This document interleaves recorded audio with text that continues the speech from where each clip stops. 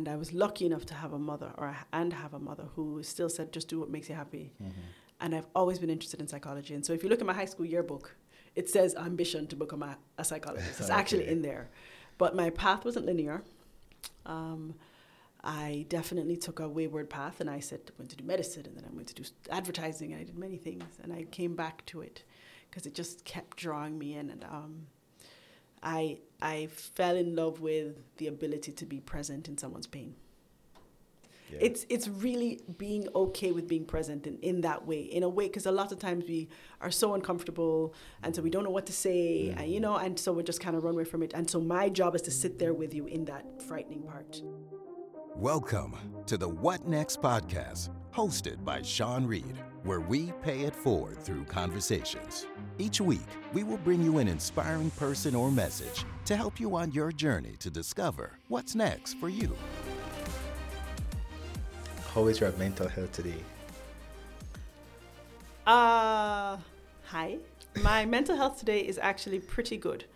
I'm feeling a lot more positive than I did maybe a week ago. So that's a pleasant space to be in.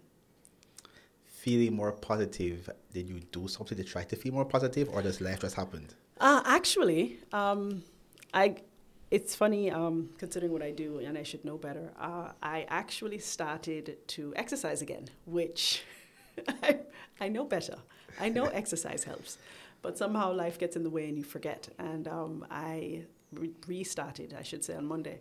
And of course, I'm in immense amounts of physical pain, but emotionally I feel considerably better. And it's only been a few days, so it's a enjoyable reminder. Mm-hmm. And also kind of like a duh, you knew this. Like, we could have been here weeks ago, but I'm just grateful to be in the space now. Is there so you said based on what you do, which is what do you do? Right. So I'm a psychologist. Mm-hmm. I'm an associate psychologist here in Jamaica. I used to practice in Canada for quite a few years, where I was a registered clinical counselor. And I moved back here about 2.5 years ago. And so I've been working here ever since. Is there like a scientific, actual, medical correlation between physical exercise and mental health? An actual scientific correlation? I feel like the answer is yes. Can I give you the statistics? No. That's fine. But there absolutely is a scientific correlation. I think enough studies have been done to show that there is an immense benefit. It alleviates depression, it alleviates anxiety.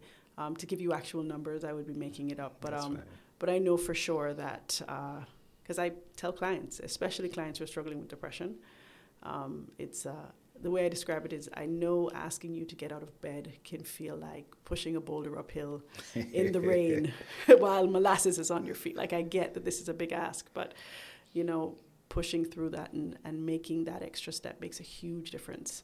And here I am, living testament, so... So in the past few days, I've seen something on American news. The first thing I saw was a black teenager, or a teenager, who went knocking on the wrong door, and he got shot in his head. Yeah. Right? He didn't have a weapon. He wasn't antagonizing. He just knocked. He showed up. She showed up, right? So yeah. That's one. Two, a bunch of, these are white children, right? Boys and girls. They were driving in a neighborhood looking for a friend's house, went up the wrong driveway, realized it was the wrong house, turned around, and the person came out of their house and shot them and killed her. That's two. Then three, some other young girls were leaving cheerleading practice. I think they went to get food or something like that, but it was in a parking lot. And one girl went to the wrong car door. So she went to her car, thought it was her friend's car, opened the door, wasn't her friend's car. She said sorry, she closed the door, went to her friend's car. The person proceeded to come out of the car, go to her friend's car, and shoot her. Wow. The first two I knew about, the third one I didn't. Right. The third one happened, I think, yesterday. So I bring that up because a large part of me believes that there is an issue, obviously, with gun ownership and the access to guns, right, across the entire world, right? But there's another part of me that says, is it just that, or is it what we're seeing on TV that's making everybody on edge? Because you have to be on edge, anxious about something, in fear of something that makes you literally pursue. Yeah. So it's not, you're not being attacked and you're defending, you're literally shooting somebody in the back who is leaving. Yep. And so I asked that, based on your background, is news bad? Is what we're seeing in the news, in the media, should we watch news? Should we stop watching news? Oh, that's a big question. Sean, that is a huge question. Why would you ask me that off the bat? No, that's fine. Okay, there's layers to it. The first layer is I can't say yes or no, right? Fair. A part of me, the protective part that thinks that this is all a fear-mongering kind of let's keep everyone on edge as much as we can because then we can sell them the solution kind of approach. Yes, news is terrible. The way they use news, I think a lot of times, is really to be reflected upon. It's no longer informing, I find it almost like to warn you. It's like it's not ever taken from a neutral angle. It's taken from a very clear agenda-based angle, which I've never been a fan of. So, and personally, as a psychologist, I'm sure many people would be surprised to hear this, I avoid the news. I look for the highlights. I like, okay, what are the headlines? Fantastic. And I don't need details. Some things I will dive further into. And I started doing that since COVID, intentionally. I knew it was not right for my mental health. It was taking me down a very dark place, and I became very anxious and depressed and frightened, and I said, this is not how I want to live my life. That's the first part. Second part, gun ownership. I do think that gun ownership, I should say I'm a dual citizen in one country that is Jamaica, which is lovely and beautiful and very much has some restrictions on gun ownership, but there's a lot of available firearms and a lot of people who see it necessary to own it, to protect. This idea of this it offers protection, and I understand. I understand the fear where that comes from, because there is, crime, there is violence. There's a real threat. Absolutely. However, I also lived in a country for many years that's very pacifist-based. I lived in Canada. And so you cannot get a gun. You have to be a police officer. Yeah. The average citizen is not allowed to carry practically. And there is a much lower rate of gun violence. Can I say for sure that one absolutely causes is causation? No. Yeah. Is it correlated? Absolutely. 100%, yeah. But, at the same time, that takes us into a larger conversation of people having opportunities and not having to worry about healthcare and food and provision the way we do in Jamaica. And so that's why it's a layered answer. Yeah. Your main question is news bad? The way it is given to us, I think it is harmful. I no longer find it helpful. And so I rarely find people coming away from a news informative period and they feel like, oh, good, I know that now. They're like, I can't believe say. And, they start, and the arguments, the upsetting, and the government must, and this person stays on. Everyone comes up. I always ask yourself, when you listen to this, how do you feel afterwards? Yeah. And if it ends up creating more harm than good, then how is it helpful? You have to know. You have to know the information, so seek it as information. Don't seek it as, let me prepare and arm myself for going out there, because that's what it becomes, is that I think people are really thinking they're at battle every day. And so if someone comes to my car, even if they're walking away, you have, breached my safe space. My driveway is my safe space. Now I must attack you, which is insanity. Yeah. I recently started going to the market again, Coronation Market, with my mother, and I love it.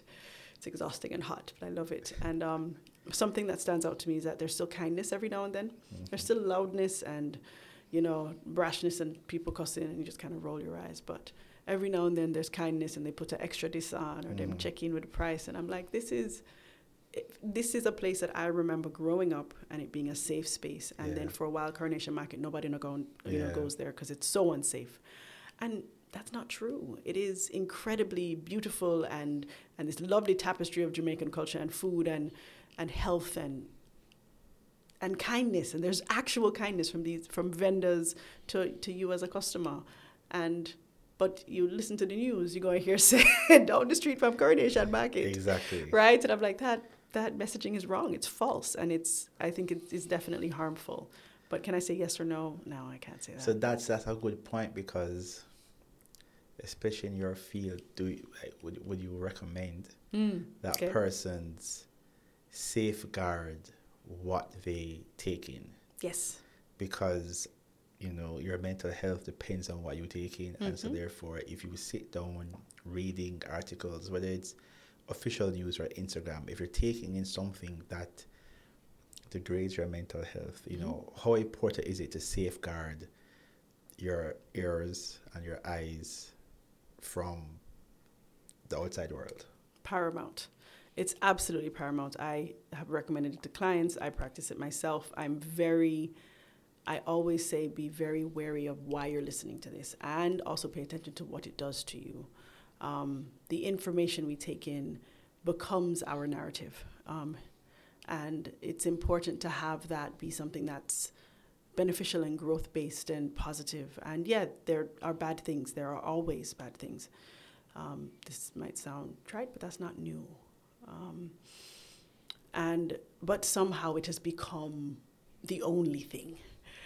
There's very rarely information that counters that anymore, And then when a kind act or a beautiful act happens, it's like, it's practically revered, as opposed to the majority of people are actually good, kind, and decent.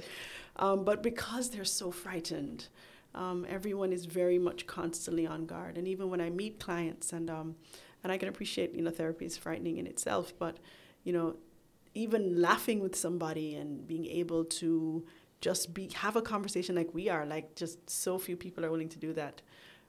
Because, I don't want nobody know say, and I have to protect say, and I just like, it's just exhausting. Because there is a fear that, if you let your guard down, even in conversation, if you expose yourself, if you're vulnerable, someone may take advantage of it. Trust me. And so, but then so what? So that's my question. So what? So you told somebody that you cry when you feel sad. Okay. What happens after that? What can that person do to you that will make that knowledge any different or better or worse? Thank you. That is and I might take this conversation in a totally different direction, That's but fine. Especially when it comes to, I find gender-based behavior. So when it comes to men, in a lot of ways, my heart weeps for the Jamaican man, because there is this idea, and it is ingrained in almost our DNA at this point, which is really concerning, that men cannot cry, seek help, say they're struggling, like they cannot. And it feels almost venomous, like response that they are met with from sometimes their partners. I'm like, they don't. How are you supposed to? How do you stand a chance? Frankly, what was I saying? I had this conversation with my mother actually again yesterday. We were talking about boys because I have a young son, and it's interesting because like if he cries or something, like some older generations and narratives, don't cry, and I say stop, don't even speak it. Man up. If you ever. Because then you, same person, will argue and complain when that young man or that child who is now a teenager, a young man who has no access to his emotions, who is aggressive or violent or, shuts down completely. What do him? Me can't believe same stay so. And I'm just like, really? You're really confused? From that age. You're confused how we got here. And I find it fascinating. And then somehow girls, luckily, I think I've seen a shift in the narrative around women and their expectations of strength and what they're capable of and being able to be vulnerable along with being, that I've seen a shift in. Yay. And I'm a woman. Woo, women's rights. Can we kind of pop over to the men for a bit? Because, and again, it's not going to be a popular opinion, but can we just give them space to be? It's something that boggles my mind. I remember telling someone I was going to get my son a doll. because I think a doll is absolutely sensible for any child to have. It teaches care. Well, But maybe an action figure. exactly. That's the only acceptable doll. I'm like, but he's not going to cuddle an action figure. Like, it's not something we do, you know. And I was like, teach care. They're like, well, get him a pet. I said, who go and watch a pet for a 2-year-old? He's 2. Oh, what? Me now watch the pet? Look, just shush. But it's funny though. So you're the very first. Okay, you're the first person I've heard say something like that, which I think is good. I was about to say, I told you it was going to go in a particular direction. No, which I think is good, and let me tell you why. So, I have a daughter, and there's something that I am guilty of doing. I am guilty of doing it, Fair. right? And I tell people I've seen it from my eyes 4 generations now, right? So I have a sister who is 5 years older than me, and I remember seeing herself and her friends say the exact same thing. Men treat them bad, man short, Jamaican man this, Jamaican man that, right? I saw my sister and her friends say that. Then my friend said it. And then I've seen my younger cousins and friends say it now, right? And then I look at my daughter, and that's the 4th time I'm seeing it. Clearly, she's 5, she's not dating, but obviously. But everything I saw before, I'm seeing the seeds be planted now. So the thought of man being short, again, maybe controversial, but I'm seeing the seed being planted. Do you know where it's planted? In princess movies and fairy movies. Yep. Because every girl in the entire town has to find that one prince. Yep. So everybody gets dressed up in their best clothes to go to the ball, hoping that he picks her. And so therefore, even though you walk past 5,000 men on the street, you want the one man. And that's where the seed is planted. And I think that we don't, if you look outside, you will see a kitchen set and all kind of cool stuff for my daughter, right? But what do we give boys? Truck, car, gun. That's it. That's it. So action figures. And action figures. So we're grooming little girls to want a prince and to take care of the house. Are grooming boys to drive fast and shoot. Yep. That's it. And so it's interesting here you say that you want to buy your son a doll, because that is unheard of. Boys are supposed to be raised to be tough and strong. And yes, as a society, we're still uncomfortable seeing a male do certain things. If a male shows emotion, maybe if you're the wife or the girlfriend, you may be okay with it. But if you are just in an area, I see a man crying, I'm like, why is he? That's how I've been act. And it's unfortunate because we're human beings. We have emotions, but that's not what we're told is the norm. No, absolutely not. And it's very, the thing that stands out to me, especially when you say that, is one group is taught to care for, and the other group is taught to party and play. You realize that, right? Correct. Like, there's nothing about driving fast cars and playing with action figures that tells you about caring for. But now a man is expected to be the leader of a household. Magically. Literally, it's supposed to be like you hit 18 and congratulations. You have become. Yes. And they have no frame of reference for this. And it's and another thing I see oftentimes, and I don't know if I see it as much, but I remember seeing this, is I would hear groups of women complaining that their man is crying or complaining that he's sad. His mother did, we're sad, yeah, but we have things to do. And I'm like, his mother, what? His whole example of womanhood just passed away, and we're frustrated. He's taking too long. Yeah. It's really, it really is I always encourage people to really evaluate the thing you're asking for, what you're complaining about. How are you cultivating it? How are you a part of creating it in the world? I can't complain and desire a man who's going to care for and be more vulnerable if I don't make space for him to do so. Even if it's not my man, a man. Let's do, for the next person. How about that? It's really a difficult, and bless my partner, he has to put up with this all the time because I encourage it, and he's just like, "What are you talking about?" He looks at me and says, "I don't understand," and I was like, "I know." I know you don't. I'm not even mad at you for it. I get it. But that's the point. I get it. But it's true. We don't know. And it's not controversial statement. As men, we don't know. Mm-hmm. And it's not our fault. Mm-mm. Correct. We were never taught that. So the same mother who would have wanted a partner to be good and respectful is raising the son to not do what you would have wanted. Correct. And I don't know where to start because society is not there. And so if you try to raise your son a particular way, he may be bullied. Yeah. And being able to, for you to tolerate that, because I mean, as a parent, no one wants to see their kid being bullied, right? Correct. But also giving them the strength to be able to tolerate that themselves. Like, no kid wants to be bullied. And so it's a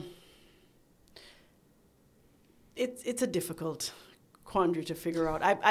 I've always said I'm in the business of hope and the business of change. The minute I don't think I don't have hope or I don't believe in change, I can't do my job. So I have hope that this can change. I say perfectly.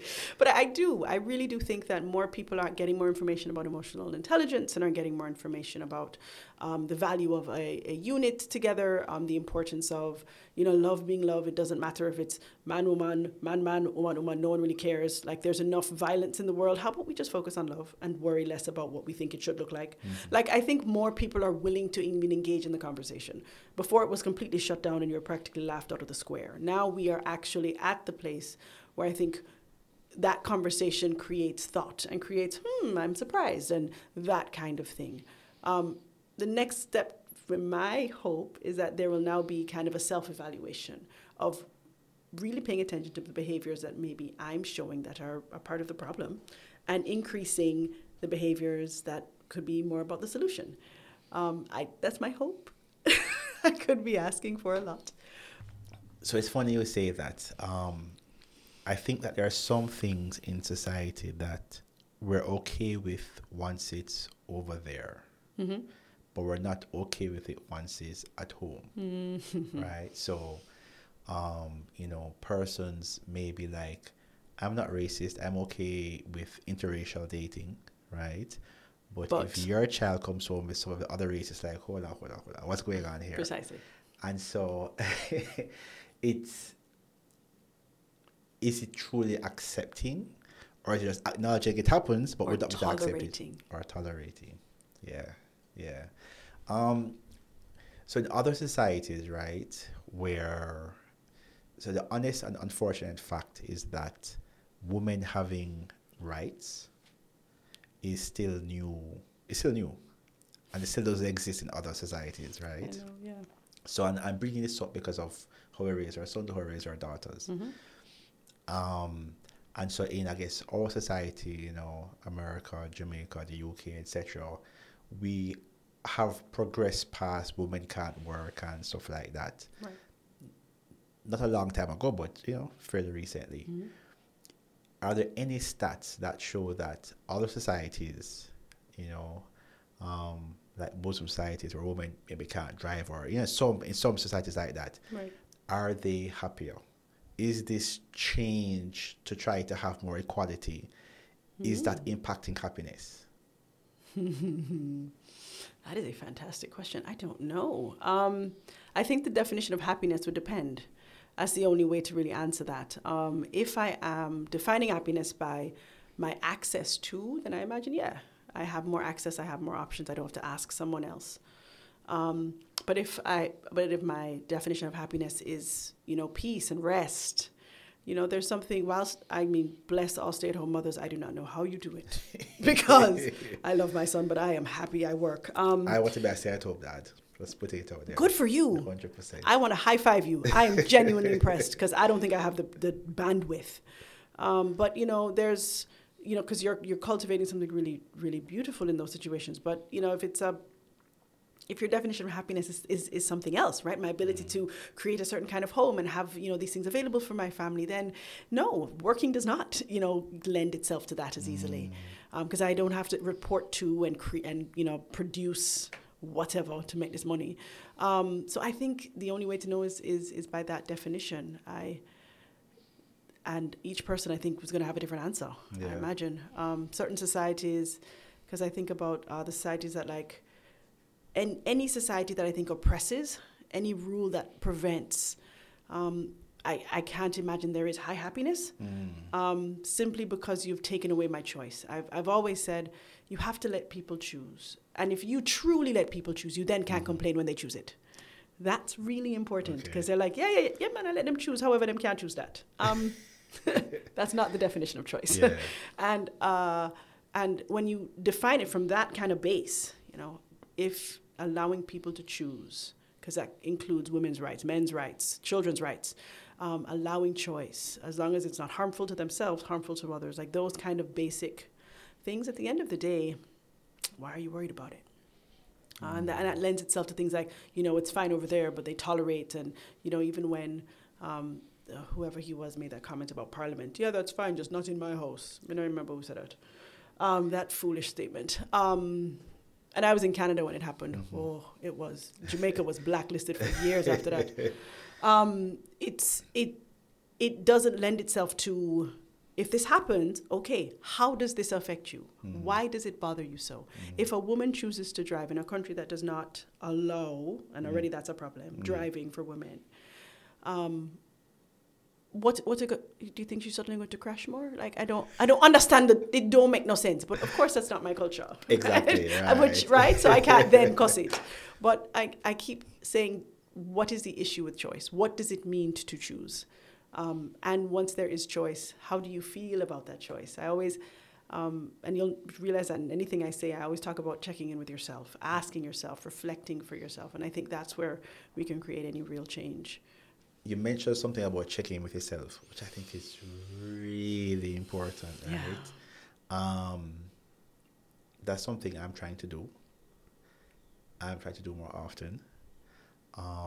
Today I saw someone say the time between, I'm not going to mess it up, but almost like the time between hearing something or seeing something and between the action, that time is where you grow. And I'm saying it very hard, but that probably takes out to the podcast. But no.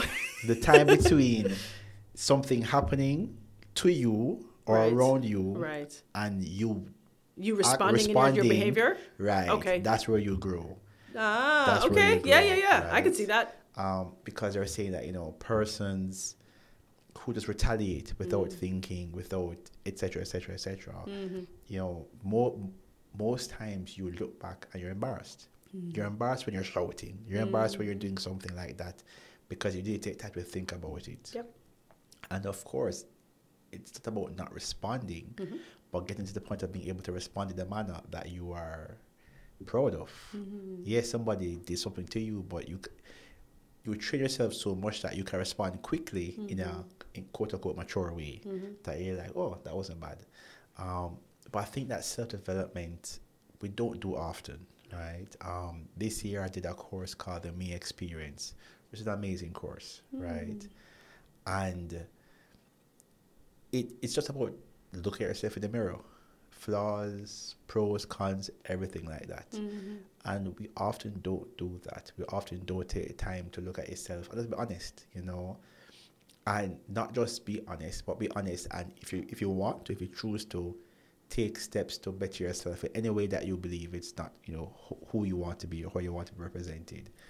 Do you think that there's something do you think it is nature or nurture that makes us not want to look at ourselves? Sean, you're killing the questions today, dude. Nature or nurture? I think it is... My answer might change as I talk. But my initial response is I feel like it's nurture. I feel like we learn from what we see. Within psychology and all of its lovely theories, because psychology is really just a bunch of floating theories on the human experience and behaviors. But one of the experiences talks about the learning theory.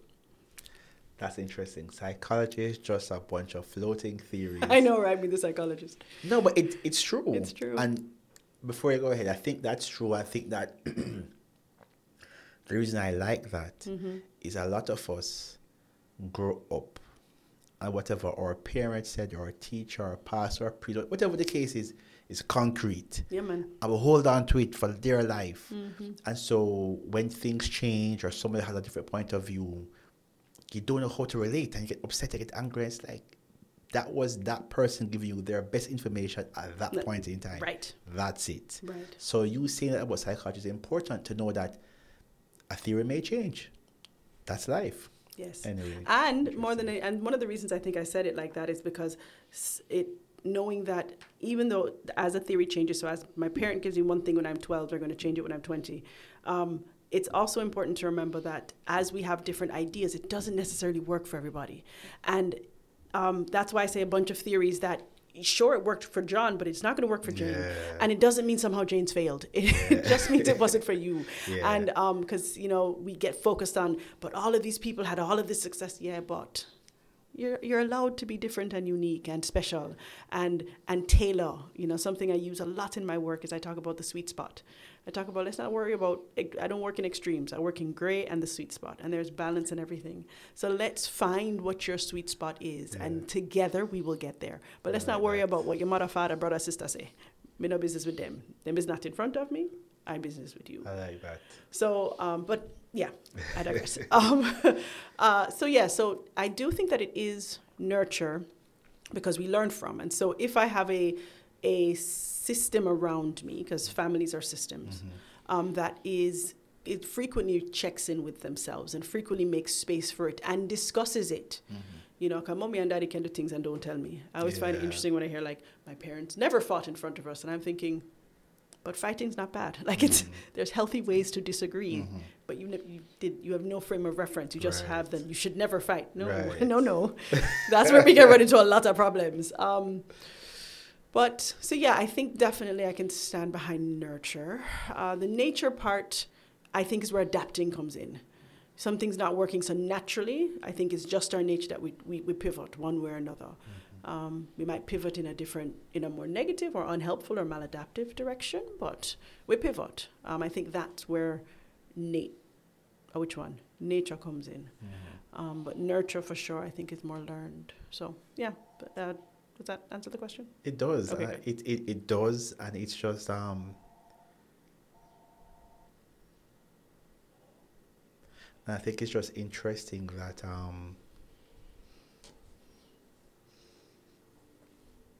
because you can end up going through life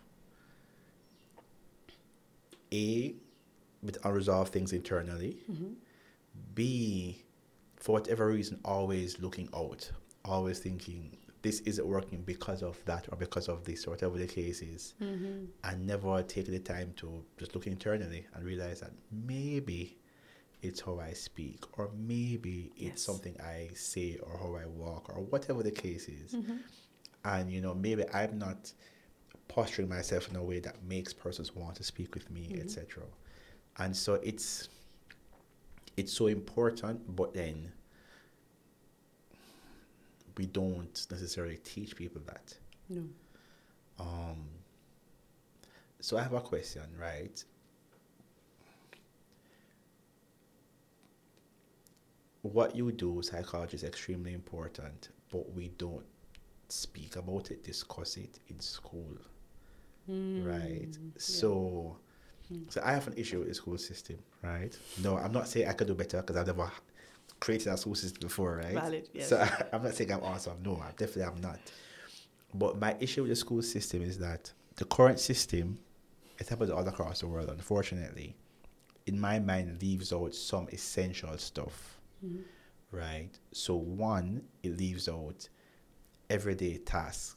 So you finish school at 17 or you finish university at 21, and that person who has a degree, who technically is supposed to be, really good, asks that person how to get to NIS, how to get a TRN, or just things that are natural things. They probably can't do it because school, in my point of view, doesn't teach daily activity requirements. Right. Right? If you've leave school today and you want to start a business, you don't know how to go to company's office. That like there are things that are natural things that school doesn't teach, or natural but daily routine. That's one. Two, to your field, school doesn't teach you how to interact with people. Right? School doesn't teach you how to respect people. Right. School doesn't teach you how to appreciate that everybody is different. Right. In fact, to me, school does a total opposite, which is if you are 6 years old and you can't color within the lines, you're slow. Which is madness. Yeah. There's an average that somebody 5,000 years ago decided that Easily, yeah. everybody at 6 should be able to color. So that's just the age that we'll create this book at. And so if little Sean, all of us they can't color at 6, I'm slow, let's put him at back of the class. Yeah. And I think about how conformist school is, which is literally the opposite of the real world. The real world, we're all different. We all have different things that we want to achieve, different ways of learning, different everything like that. But school has everybody along the exact same path. And if you're not in the same path, something wrong with you. You're slow. Yeah. And so I don't know what to do because it's a problem. It is. It is a huge problem. I remember this cartoon, this illustration that I saw of, two kind of pencils sending their child off to school, and it was a tree. And after a few years, he came back a pencil. Like this idea that you have to be formed as opposed to cultivated, as opposed to, planted and made into a forest. It was an interesting reminder that is the job of a lot of traditional schools. And I will admit that I had worked with the education system a bit in Canada, and they had started. Can I say that? Yes. How long were they? I want to say about 8 years ago, maybe 7 years ago. I saw there it would be middle school. I think it would be middle school start to introduce things about emotions and the way you interact with, and keeping hands to ourselves, and not just because I find that the little kids here, they do have those kinds of lessons in the right socioeconomic status, right? That's where it gets interesting. Right. But that's a whole nother layer. But there it was older, and it was more encouraged, and so it was less about you have to do it this way. It's more about what's going on for you. And I saw that start to permeate in the school system. So systemically, there was beginning to become a shift. Here, you're right. It is still very much the fact that we still have sciences versus arts is psychotic to me, because I remember that as a kid. It's either or. Either or. There is no other. There is no third. And so because I was not great at science and I couldn't color or draw, I never do TD, Back of the class. I did really have some problems. So clearing me the fly foreign. Like that was my only option, really. Yeah. And I'm really happy for the system that worked for some people, because some people needed that kind of rigidity, is what I will call it. But there wasn't enough flexibility for those who didn't. And it's not even 50-50. I think it's 60-40. The 60 of us need flexibility. Is it possible though? So again, having never built a system before for school. Fair. Is it possible to if every human being is unique, is it possible to have any form of system that can train all of us to reach our potential? Because a system based on the word, is about itself, right? It's about having structure. Some generalizations that works for most things, right. And there are exceptions, right? And I don't think so, and I think that's okay, because I think within each system can be different. So. Something else that Canada did really well was that they had alternate schools. Unfortunately, alternate schools was very much could be used as you're just going to go to the alternate school and you were somehow less than and worse off. But in actuality, there was more flexibility built into the system. So you didn't have to go to class a number of days. You didn't have to produce a certain amount of work, but you were worked with differently. And you still completed. You still learned. And it's just, they simply said they learned differently. So the system had flexibility built in. So they had the traditional school and the alternate school is what it was called. And every, I want to say every town, not province, every town had a version of that, 1 and 2. Government funded, like the government made it in their system. You even realize that in the terminology. Yes, it's very Very flawed. It's very flawed. It's very No, I flawed. mean, it's cool enough, but it's cool. As in, having the option is cool. Dude, yeah, I mean, yeah, that design is cool, but the word is awful. Right. So the design is cool, but man, The word is awful. it's, to me, again, I'm not your profession, but I think that one of the biggest issues why people are sad, depressed, killing themselves, etc., is that they feel alone. They feel othered. And I look at, I'm not saying I'm doing better, or probably I'm not, Yeah. but I look at things and I'm like, why do we save this? Why do we save that? Because those words make a difference. They do. When, let's say my daughter would see somebody in a wheelchair with crutches, she asks, what's that? The other day I was like, because I said something like, some people need help or something like that. And I think I caught myself, I was like, no, everybody walks and everybody walks differently. You walk left foot, right foot, I walk right foot, left foot, that person walk with a wheelchair. Because Well done. if you just say, and that's probably my one win ever. But I was saying something that art initially made her think that wheelchair was different. Right.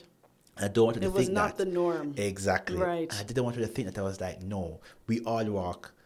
And sometimes you walk on this, I walk on that, and that person walk on this with a wheelchair. There's nothing, because those little things make people feel that someone else is different. Yes.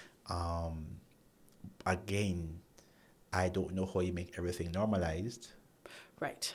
but And I think it's access of information and an openness to converse. Because those who are, I don't want to say othered, but not within the status quo of whatever foolishness. There's also a very great frustration to have the expectation on now you must educate. yeah. I like I said, I was in Canada for a number of years, and I've been a number of places, and some were more diverse than others. And one of the places I lived in, my landlord had they were in rural Abbotsford. Look it up, guys. But the niece found me so fascinating because she'd never seen someone like me. This isn't like 2020, 2019. This is not 1975. Like, come on. This is not 1955. This is, stop it. And she was fascinated. And those who don't know, I have freckles. And I have so many kids looking at me like, can that rub off? Nope. And so I become the educator. Yeah. So, everyone has different skin colors, and sometimes you're born with freckles, and it doesn't always go away with the sun. Like, it's interesting, the things that start to have to become my responsibility to inform, versus a parent being a part of the conversation, because you might not even know. I don't expect you to know everything. Yeah. That's okay. But I also need to be okay with that. I can't then start to cuss the picnic, start to cuss the parent. Me can't believe say, how dare you, oppression. It's Oppression. you don't oppression. First thing we come to, as opposed to just having a conversation. I always say this. I don't know why conversations are so frightening.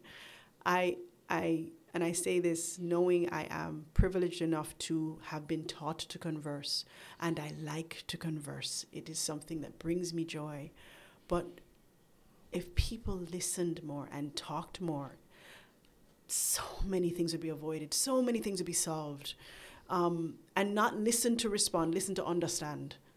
Like, listen to say, what is that like for you? I really don't know. But then me not getting vexed, so why you ask me that for? Must know. No, I really don't. That's why I'm asking. So don't consider it a threat or an insult. And I've seen that where people become very agitated at the fact that you dared to ask me a question.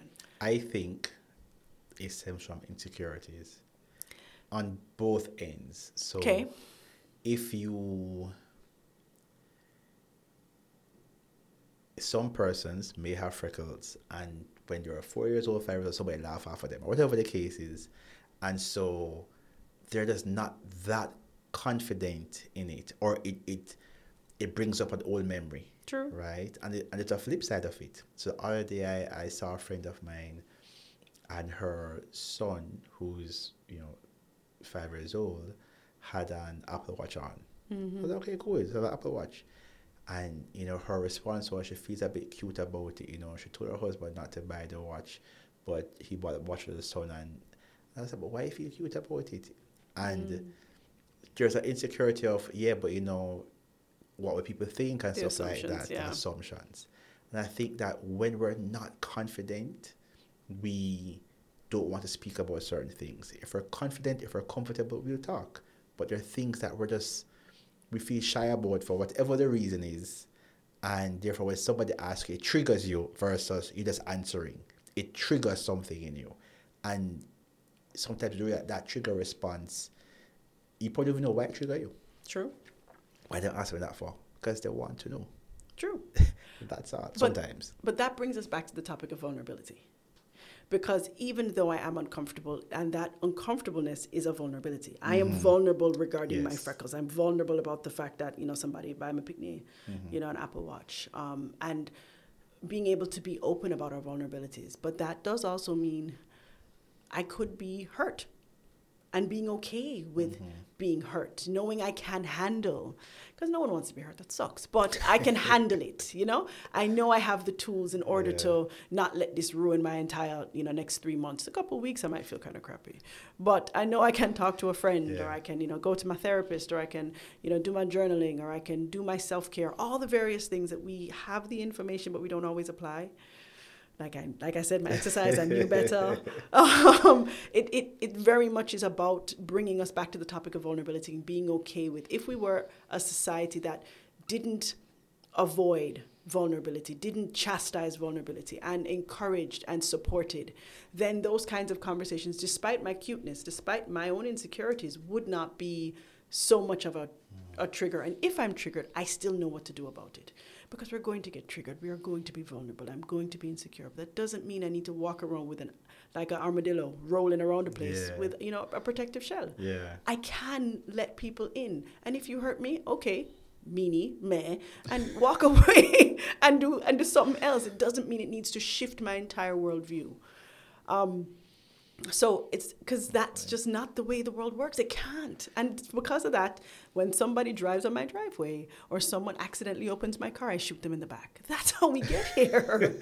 It really comes from the ability to be like, oops, well, I didn't like that. Yeah, kind of sucked. My bad. Okay, everyone moves on. Who has the responsibility to be the bigger person?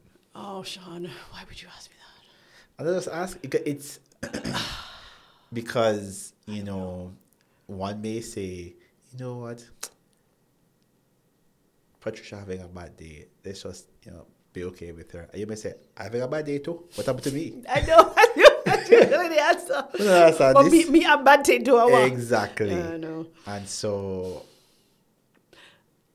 it's hard to, it's the right and godly thing to do. Right. To always be respectful. Right. To always think. Mm-hmm. To always appreciate it. People are having bad days. Right. That's the right godly thing to do. But we have our shells up. Yeah. We have our shells up. And, you know, sometimes that gap, that time between the action and the reaction, sometimes it's too short. It's just too short. Right. So yeah, I mean, I don't know what we teach people, how we help people, how do you help someone grow in that sense? I mean, I'm totally going to quote, like, I know people are rolling their eyes, but I'm going to quote Gandhi. You get to be the change you want to see in the world. Okay. So you are responsible for yourself. I know. I'm kind of rolling my own eyes as I say it. But this is a time where I'd pull that in. Is that you're right. I can't, I'm not always going to be vulnerable. I'm not always going to be open. I'm not always going to be able to give somebody the benefit of the doubt. And I'm going to cuss and carry on and, you know, twist my neck and wave my finger. However, I also am responsible for myself. And if I want to see different, I have to be different. I'm not perfect. I'm going to mess up. I'm going to have days where I am unkind or unpleasant, or I don't show up as my ideal self. And that's okay too. I think I very much avoid perfection. I think it's a fool's errand. I think it's really important to, as you change, be proud of your progress, and that includes the days that you don't change so great, because that is a journey. nothing's linear. It's always up and down and sideways and crossways. But who is responsible? You are responsible for you. You're responsible for who you love. You know, am I likely to give my best friend more allowance than I am, you know, the person that sold me the bread? Probably. Probably not sometimes. Probably not. Because they expect more for your best friend. How dare she do that? Right, but true. And funny enough, I think that's so unfair. I'm more like, it's like, you know her better than everybody that must know her. So if you come out, so something to do her, you know. True. That's a good point. But there's ups and downs and goods and bads. And I think we need to be willing to support ourselves, give ourselves that grace and that patience and that self-compassion, and the way we give compassion to others. Something a client said to me when I was first starting out in my field is that she said I appreciate so much your kindness. And it stuck with me. She even gave me a little placard. I still have it. And it stuck with me because I didn't think I was being particularly kind. Mm-hmm. I was just not being judgmental. And someone listening to this could easily say, yeah, but you're a therapist. You're not supposed to be judgmental. But I'm human. Yeah. And human beings judge. Yeah. That's what we do, guys. We shouldn't, but we do.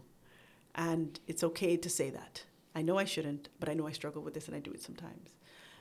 But her statement stuck with me because imagine just showing up with kindness and what that means, what that word defines, like just showing up with kindness, how different your day can be. You almost think of it like I use this analogy with clients.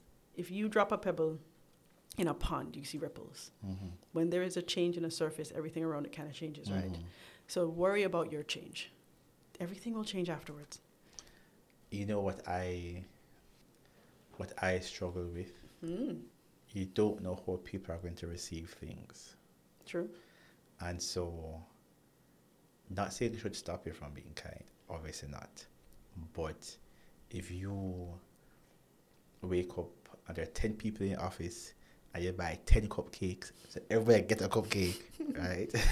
Everybody's covered. Yeah. Somebody's going to say, him taking better than everybody else. Or just some random comment like that. Yeah. And that shouldn't stop you, you know. True. But it's just so interesting that people's perceptions are based on their experience, their reality, you know, etc. Yes. And you try so hard sometimes to not bother anybody, not to cause any issues, and you inevitably do.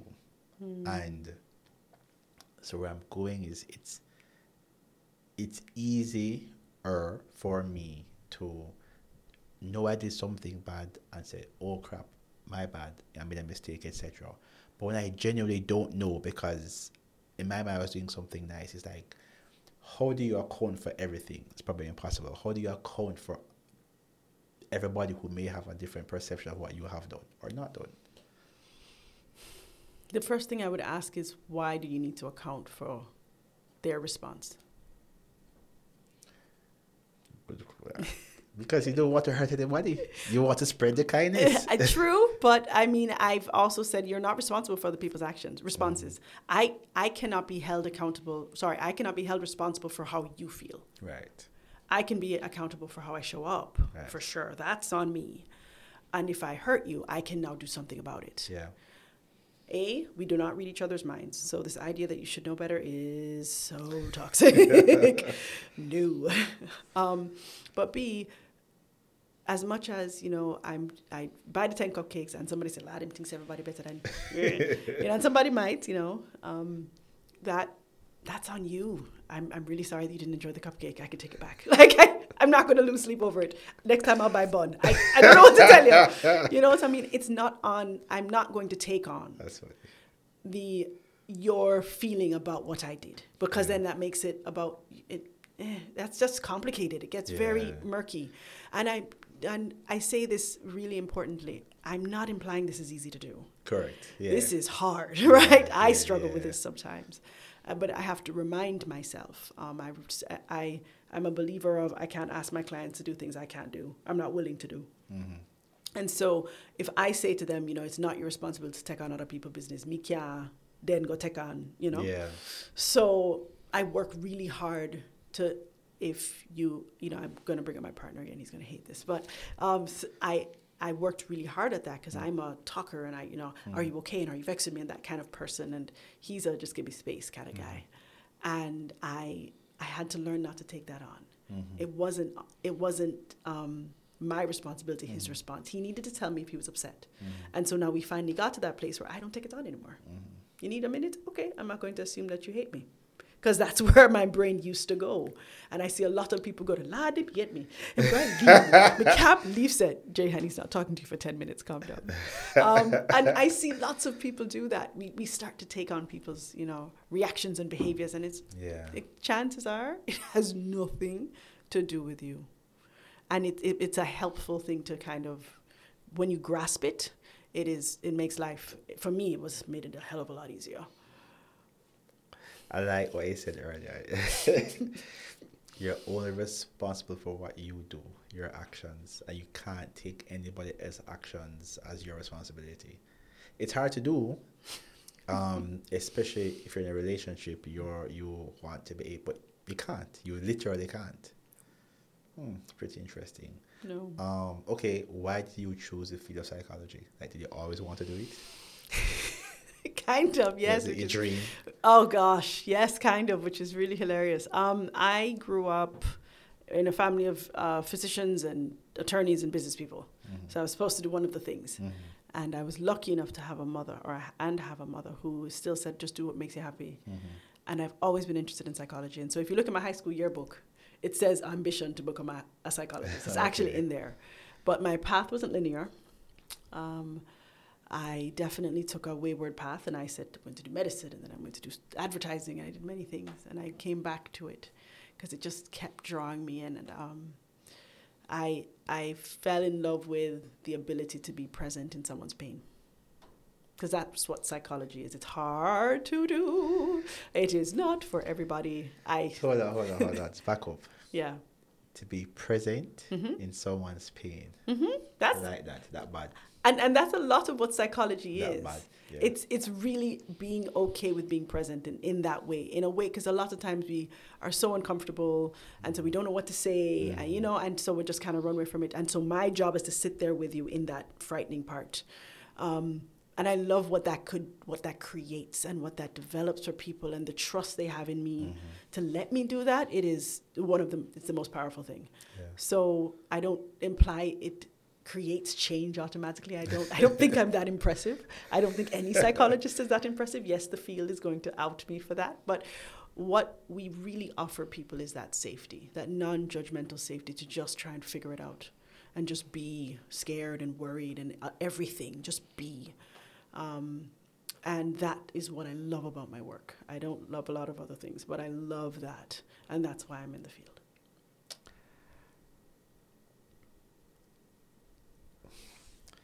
That space between the action and the reaction, right? I think, to what you're saying is what you give people. And I think that obviously not everybody wants to speak to anybody at all. Right. Some people are comfortable to speak to a psychologist or a pastor or a priest or a counselor or whatever not. And probably even fewer people are comfortable speaking to a partner or a friend. Yeah. Right?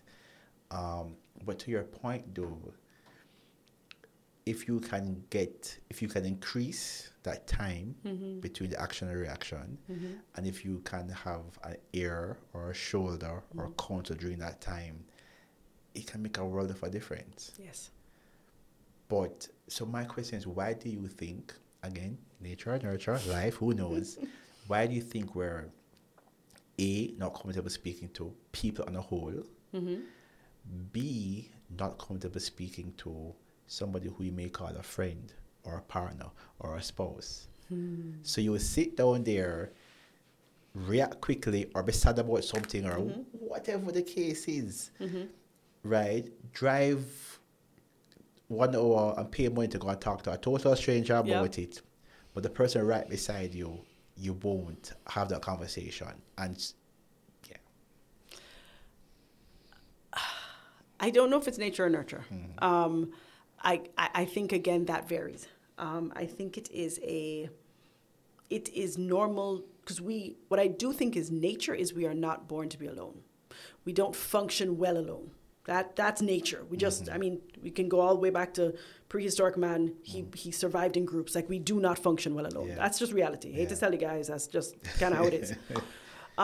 However, vulnerability becomes the space where that becomes a bit more challenging. So I've heard a lot of people say, I'm going to be judged. I'm not going to tell me what to do. They're going to know I'm struggling in this way. You know, I'm the strong one. This idea that strength is equated to non-emoting, which I found really interesting. And weakness is emoting, which is so not true. But, you know, they need to know, say, me I manage, but me not manage so good when I go somewhere where me know if I pay them can't judge me. Now, the other part of it is, I said it, people are judgmental. I'm sorry to say it, but it's reality of life. And judgmental doesn't necessarily mean that it's always bad, but I'm going to have opinions and I'm going to think a little bit differently. And with that, if I think your judgment will be bad of me, I then avoid. Because you could judge me, it doesn't mean it's a bad judgment. That judgment could be you're struggling. Yeah. Right?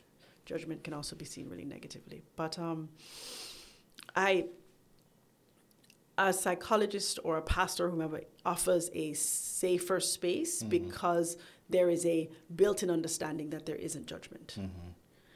I mean, I've seen people in my field be judgmental. That usually doesn't work well for their work. Let's be honest. Doesn't lend itself to the work, right? But I think, but if you have the kind of support group, you know, your partner, your friends who don't judge, or even if you are vulnerable, you never feel like you're going to be seen differently for it, seen weaker for it, you know, weakness emoting, etc., then you are likely to turn to the people around you. And they are going to turn to you, right? The question I asked is, do you give them space to be? Do you tell them what to do? It's funny, I've had, in my work, something I find so interesting is people look at me and say, okay, great, you're the psychologist, now tell me what to do. And my response is, no. Yeah. That is not what I do, because no one can tell you what to do. Right. This kind of gasp of shock. What do you mean? And the answer is, you are the expert on your life. Yeah. And even if mommy and daddy think say you should do this, and husband and wife think you should do this, and whatever, you still get to be the expert on your life. It's your life to live. That is both a small thing and a huge thing. And so if you see it as that, it's the idea of worrying about who you talk to is neither here nor there. But I think offering space to just be, to fall apart, to not fall apart, and you just kind of stand there and say, what can I do? I'm so sorry you're going through this, is some of the most healing things we can do. And then they're likely to come to you. Then you don't. Then my line of work is not needed. It's funny you say that. I was about to ask you that. We're not needed. I was about to say, outside of, chemical, reasons, if everybody was comfortable just speaking, that could make a world of a difference. Dude. But then somebody goes to work, has a rough day, speaks to nobody about it because they feel embarrassed or whatever the case is. They sit down and they just hold it in and it eats at them, The other day I was talking to a friend of mine, and she was saying that, in her office, multiple times over the years, there have been guys who have either touched her inappropriately or made, inappropriate remarks. Yeah. Right?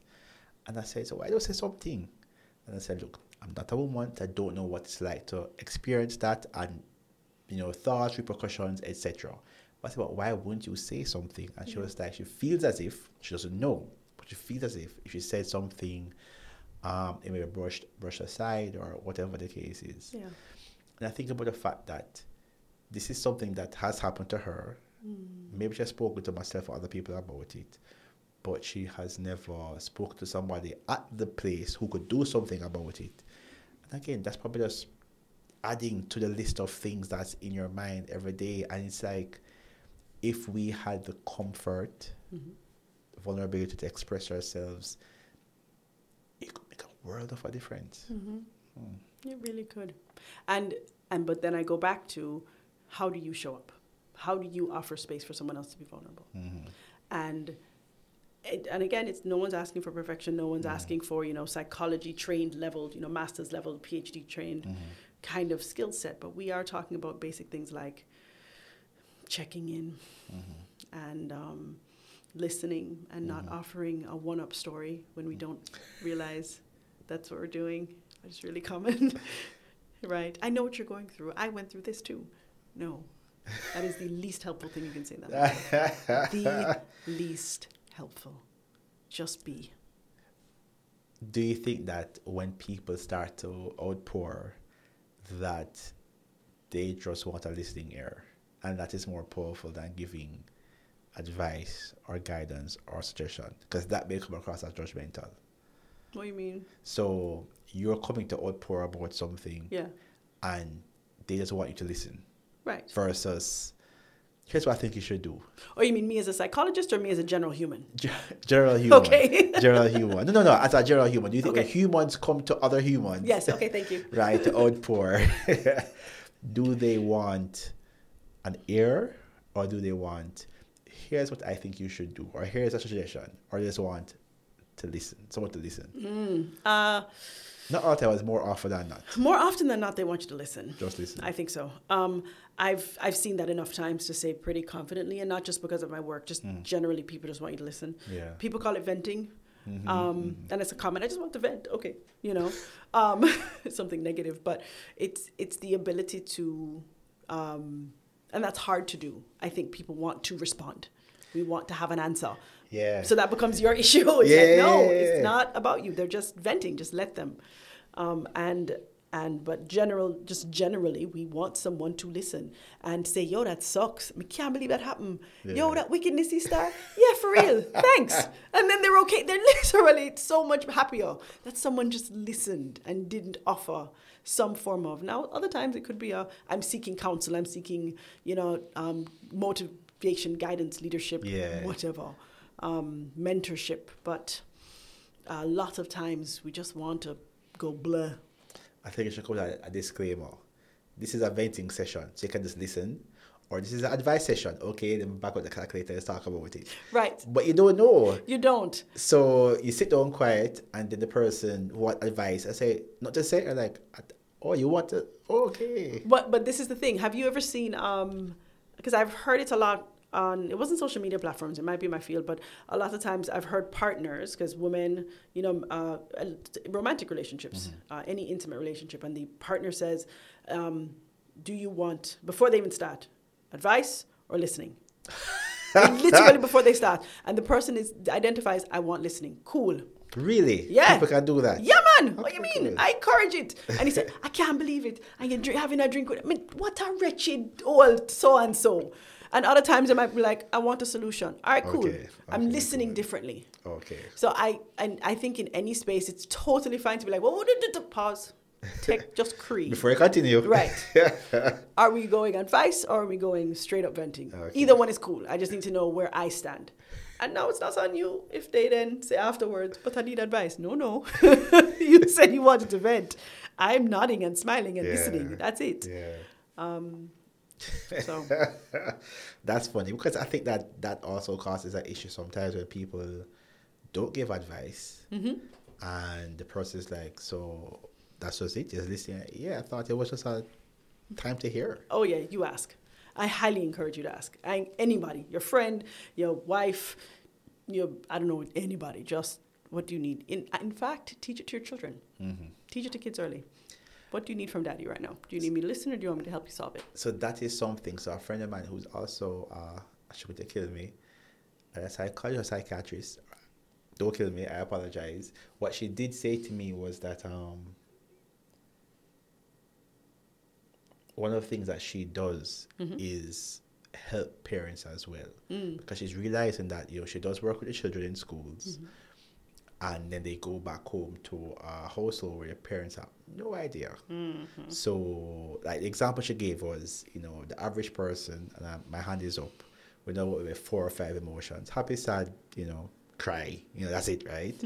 And she was like, she'll teach the kids that they're like, 5,000 emotions and express them differently and stuff like that. then the kids go back home to their parents and like, yo, what are you talking about? Yeah. You're upset? Or you're not upset? Right. And it's either or. Yeah. And so I think there's such an important role of parents, guardians, whatever you want to call them, recognizing that they need to keep on learning. Yes. And it's Well not said. just, I mean, yes, about psychology and how to treat people, etc. But even something as simple as maths in school, maths has changed. Everything. Yeah. How you learn to code is not how you learn to count. And so you have to realize that, you know, if you left school 40 years ago, you have to take the time to learn the new way to count, the new way to speak, the new way to deal with conflict. It's not just I remember in school, the ruler was called Mr. Pecker. It's not Mr. Pecker, it's No. how do you feel about it? Are you okay? Not, and then you move on. Yeah. You know, it's a different time. Absolutely. It's a different time. I don't think that because, again, you're trying to, you know, go to work and pay the bills and stuff like that, you don't realize that you have to relearn. But You have to keep learning. if you want to improve upon what your parents gave you, you have to keep on learning. If you want to repeat the exact same thing because you thought you're just so perfect, then fine. Right. But if you want to grow, then you have to take time to grow. Yeah. Yeah. And it's interesting that you say that, because a lot of times parents / people, but especially parents, don't realize the ways in which something didn't work for them until they have kids. And they say that your child will be the way you have some realizations about yourself. You're like, oh no, this is not how I feel. This is not what I want to show my kid. And because all of your stuff will come up, all of your things will come out. And so if a parent isn't willing to confront that, to address it, they are doomed to repeat. That's just the reality. It's really hard. It doesn't mean you need a therapist, but it does mean that you need, I'm not saying this is not a plug, guys, but it is important to be willing to be reflective. I'm so big on self-reflection and knowing the places where you can change. And you need to change. Like the stakes are way higher now, you know, now that you have this tiny human that relies on you. I think that also, to do what you're asking or suggesting people do, requires people to maybe confront things that they don't feel comfortable confronting. Oh, I'm aware. So I think so they may be thinking, I think my father, I think my mother, you know, they're perfect, they're angels and blah, blah, blah, blah, blah. But for you now to say, oh, shouting at children isn't the right thing to do. My parents shouted at me. Yep. Oh, crap, they weren't as great as I thought they that were. That aha moment is usually not so great. You know, stuff like that. Or, you know, my parent did everything on their own. That's not the right way to do it. There's little things like that that I think that people may not be comfortable facing because, you know, in their mind, their father, their mother, their parent, their guardian, their auntie, grandma is it. They raised me and I love them for raising me and they do no wrong. And for you to admit that how they did it, again, it's not right or wrong. They're probably doing the best they could at that time with their resources, with their situation, right? So I think that is it. It's you're not putting them down. You're not saying that they were wrong. Exactly. You're just saying, you know, back in 1985, you had this and that's what you did. We're in 2023, you know, things have changed and I'm going to improve upon your methods. Exactly. And being all right with, because coming to the realization that my parent wasn't perfect, but I loved them anyway. Right. Because the pendulum can swing the opposite way of my perfect parent is marvelous and you realize the things that aren't so great, they're horrible and you start to kind of shake your fist at them. I can't believe. And it can both can be true. They did the best that they could. Yeah. I appreciate them for what they did. I learned so many things. I have come out a particular way and I also can change a few things. I can pay attention to the child in front of me who is not me. What worked for me won't work for my kid because they're not me. Reality. Yeah. This idea that it's a child, it's a different child.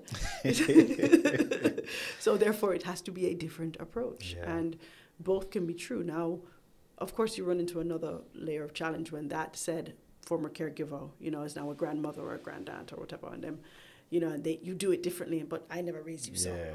You know, and you're kind of faced with this judgmental, you know, to your approach. And you're like, well, am I doing it wrong? Because, you know, parenting is terrifying. Or you say, that's why I'm like this. No, right? Exactly. You start come back with your attitude and they're like, oh, how could you, you ungrateful wretch? Yeah. And it's like, no, both are true. It's, you didn't do it perfectly, and I did turn out like this, but I'm still great. Yeah. And I can do better. Yeah. And don't you want better for your, you know, Yeah. insert grand Right. niece, nephew, child here? And usually they get a little bit of grunting, fine, whatever is your child. Yes, it is. I think that a flip side is, and I've seen it, I mean, I've seen it on some TV shows, and I've seen it in myself as well, which is, you know, appreciate certain things. So you thought that your parent or guardian was being mean or whatever the case is, and now that you're an adult, you're like, I get it. I get it. Like, who wants to get up on a Saturday morning to carry you to no classes in the hot sun and wait? Oh, God. I would be upset too. Right? And bless them for doing it. Like, Yeah. let's be honest. Them could have make you stay there and not learn nothing. Exactly. Like, Exactly. So it's now you're like, oh, that's why they're upset. Oh, so when I was at school and I lost my bag and I didn't come out in time and they had to come into the school to help me find my bag, that was my responsibility. That's why they're upset at me. Or get it now. Okay, cool. or better yet, now that I have to pay school fees, I understand why them vexed that they had to pay school fees and I was ramping, because that's expensive. And I'm going to get a C. Don't! Yo! You know how much money for school? Like, you get it. You better understand. I wasn't very smart in school, and I have obtained many F's in my life. And I remember saying to my father, it's my life. But now I'm like, but it was his school fee. Yeah, it was his money. And I get it now. Yeah. Now I was like, oh, okay, I understand. That's why you can't fail. Okay, I get it. Exactly. So I definitely think that it goes both ways in terms of teaching and stuff like that. Are you a psychologist for children, adults, anybody? I am a psychologist for adults and couples. Okay. I work with children 14 and up. Okay. I don't have the ability to work with little kids. And I say ability because it takes a certain heart for kids.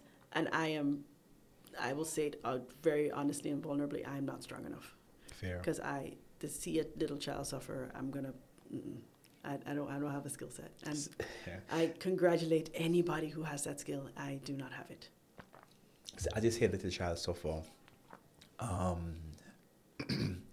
I saw on the news 2 days ago, in the States, some persons went to a garbage, like a skip, and found a baby that they heard some crying, and the baby was in a garbage bag there, right? But it was alive, thank you, it was crying. Yeah. Right, there for a few hours. So they rolled a CCTV back, and they showed the footage of when the mother threw the garbage bag in there. Now, I've seen other footage like that before, and you see the mother put the baby, and she crying. They can see the, whatever. Yeah. Literally, she threw the bag in there like it was Nothing. garbage. Yeah. And she was tossed, and I was like, crap. So I was speaking to somebody about it. I was telling them that I saw something where you have these like turnstile things where some hospitals or churches back in like the 1800s, you put the baby, the turnstile outside the wall, turn it, and the baby's inside. So you can drop the baby off. They still have that. So that's what I was shocked at. Yeah. And so I Googled it, and it still exists. Like Absolutely. a hole in the wall, you put the baby down, you ring the doorbell, you turn the turnstile, and no questions asked, no judgment. questions asked. Yep, and absolutely. I thought that was so, it's good they have that, right? Yeah. While I may not encourage that overall, I appreciate the fact that at least there is a place for persons who, for whatever reason, believe that they can't be a parent now. Yeah. And therefore they're giving people in that situation an option.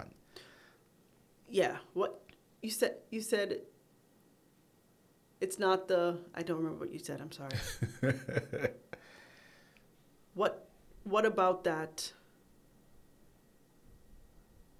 Not concern, but like, what about that maybe doesn't sit as well?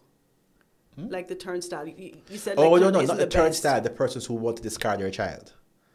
The fact that you want to Okay. discard your child is unfortunate. Right, okay, Yeah, unfortunate. Yeah, unfortunate. Okay. Because I could be totally wrong, but I do believe that sometime down the line, so maybe right now, you're 13 years old, you can't have a child. Agreed. But I believe that when you're 25, 26, you don't think so? They walk away clean. I think that's best. No, not think it's best.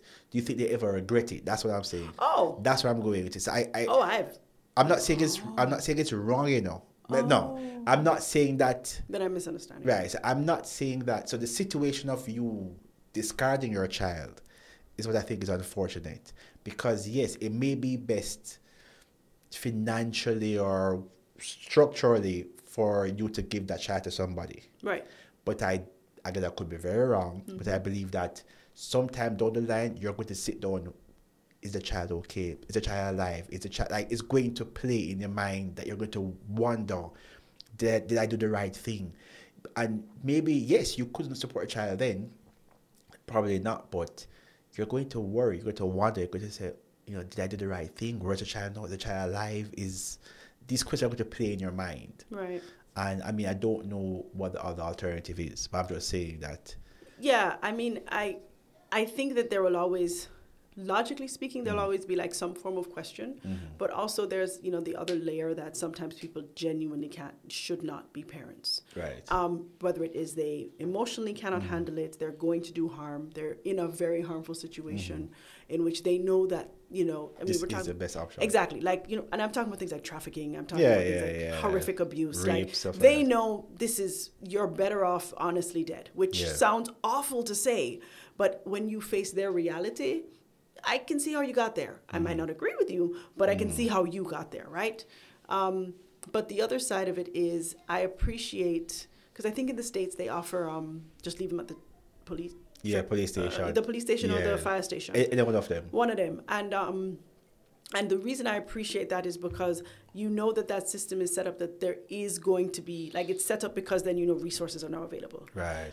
If you are discarding in that way, that person is so emotionally disconnected for whatever reason that I'm just grateful the child cried and got found. Right. But because most humans, when this is a nature thing, this is a biological thing. We are designed that when we hear a crying child, we attend. That's how we automatically respond. If you don't respond like that, something's going on. It doesn't mean you're defective, but it does mean that something is emotionally wrong, or something is so painful and horrific has happened to you that you don't have that right now. Did you see the thing where the guy was on the plane, child is crying, and he was like, shut the child up, and he started crying too.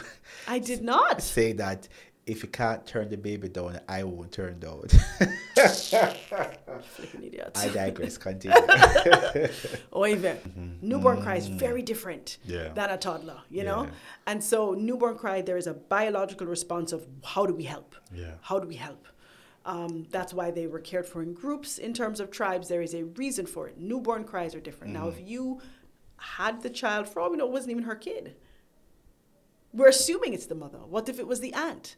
What if it was taken from the mother? Do you understand? See what I'm saying?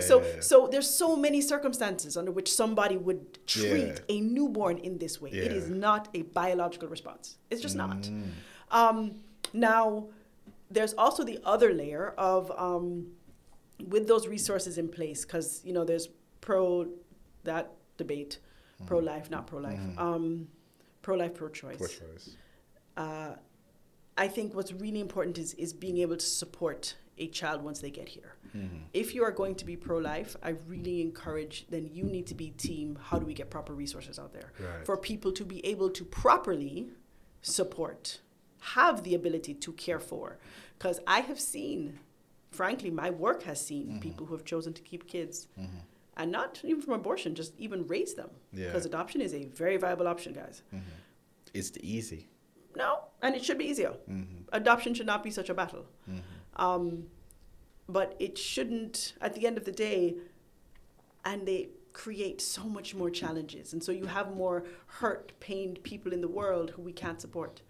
And so the question becomes, okay, if you're pro-life, then let's talk about pro-resources. Let's talk about pro-funding. Let's talk about pro-teaching. Let's talk about pro-everything else that needs to go into raise a functioning human being, who needs to go into helping someone who has no resources on their own, has no family support, who has come from horrific abuse that you cannot even fathom, to be able to properly raise a child. Because we're not just talking about raising them. Yeah. Got plenty picnic out there that do not have food, do not have resources, are not loved, have never been hugged. You know how damaging that is? They're being raised, but they're not being raised precisely, efficiently, properly. And so if that's really the only option out there, then my question becomes, is that seems like a best option for you? That can't be. There has to be something for the resources that goes behind it. So get really involved in that part of it. So the reason I asked you is because you said 14 up, right? Do you think that there is room or a need for child psychology? Yes. Yes. Okay. Yes. I'm saying it with a smile because I'm like, but I can't do it. No, that's fine. No, I'm not thinking you are asking, but I'm thinking to myself, yeah. I should, but no. Yes, I asked definitely. because, when I was a kid, there was a psychologist at our school. I remember that very vividly, right? That was in-house? Like, was always at the school or just kind of visited? Visited every now and then. Yeah. Wow. He was an older guy. I think, I really have no idea because I was a kid, obviously, but I think he may have been like a friend of the principal or just wanted to give back because he was a much older guy. Yeah. And I remember vividly it was older boys used to go to him because I think maybe we were, problems. Right? But the point of the matter is that I think it's important. I think it's important because we're all unique. Mm-hmm. 1, 2, our parents are doing their best, mm-hmm. right? Which may not be the best for us. Mm-hmm. And so it's always good to be able to vent mm-hmm. to someone who can at least give you a better way of thinking about it and stuff like that. Yeah. Is there, based on what you see, how do I ask it properly? How do you get clients? Do people just come to you naturally, or do you? So, and I ask that because the real question is, how comfortable are people in Jamaica with going to a therapist? Word of mouth, to answer your first question. Someone heard about and worked with or had experience with. Occasionally, if you're better marketed, it's just straight up like, I'm randomly calling a number and I need help. And I think that people in Jamaica are becoming much more comfortable with mental health and psychology and seeking assistance. When I initially moved here, I honestly didn't know if I could work. Mm-hmm. I was told, it's improving, and I'm like, I have my doubts, because when I was younger, it wasn't. Not existent. Right, and so I always kind of knew I'd have to work away, but I was happy when I found out I could work here. Yeah, I definitely think it's getting better. It's not where it should be or needs to be. Hopefully it keeps on growing. Right. But at the same time,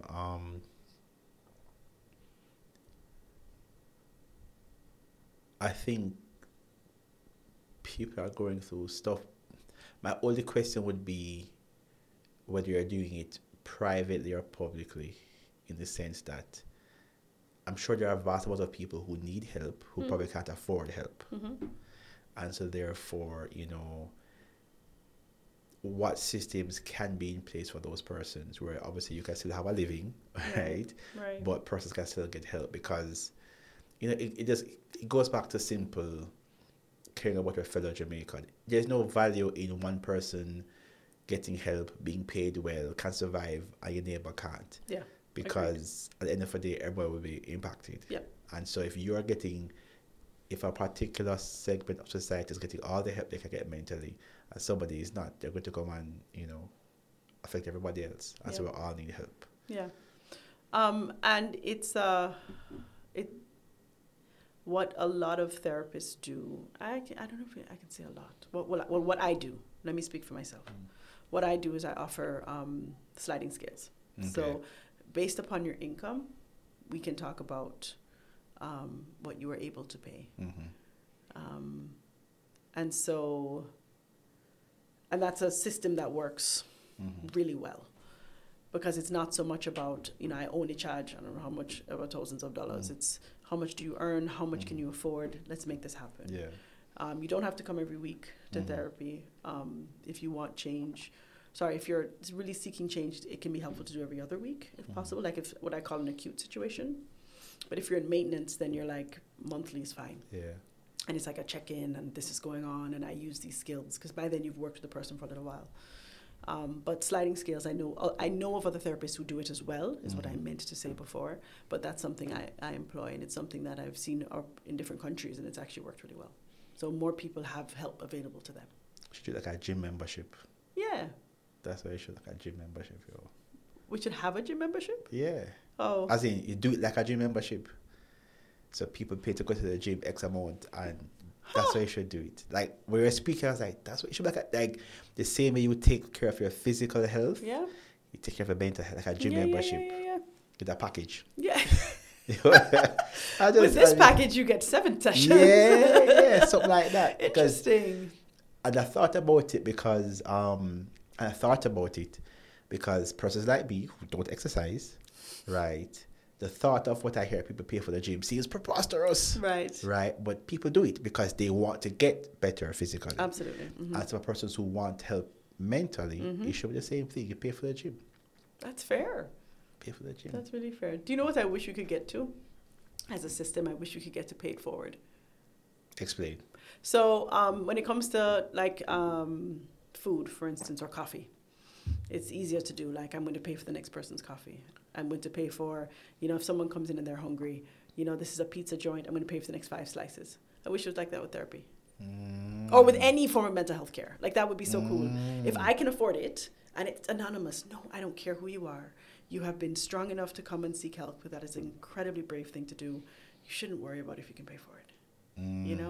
So someone just, don't worry, the next 3 months are covered. How incredible is that? But like I said, I work in the business of hope. So one can hope. Thank you so much for listening to this conversation. If you enjoyed it and you want to dive into a similar What Next episode, check out the links in the podcast description or head to thewhatnextpodcast.com. And remember, make it your mission to make somebody else's day better.